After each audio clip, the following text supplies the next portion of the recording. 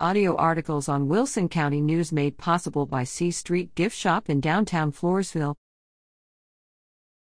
The basics of estate sales.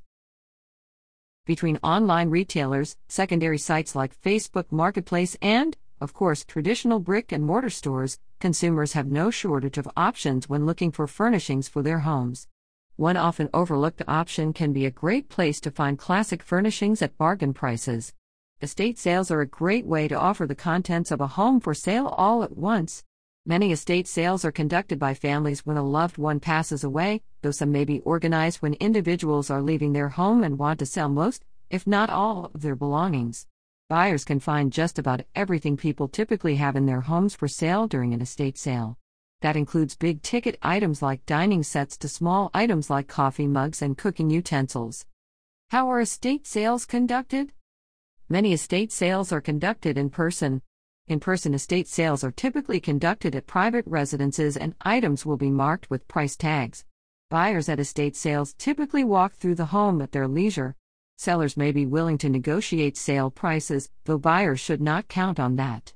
The sheer volume of items available for purchase at estate sales means sellers typically don't have the time or energy to haggle over prices for individual items, so buyers who love to negotiate may not get the opportunity to do so at estate sales.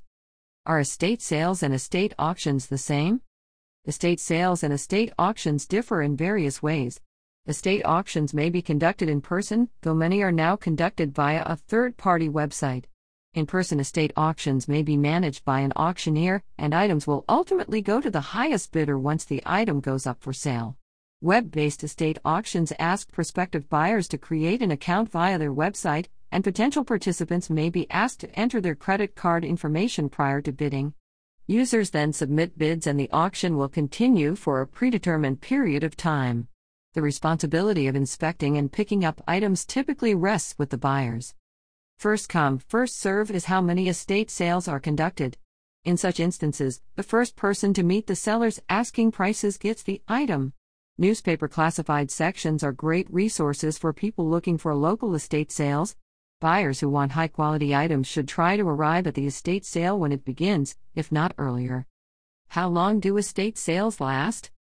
Many estate sales are conducted over a full weekend. Sales may begin on Saturday morning and then end on Sunday afternoon. Early birds might find the most high-quality items, but those simply looking for bargains may find great deals in the final hours of the estate sale, when sellers are simply looking to unload items. People looking to furnish their homes can find great deals at estate sales.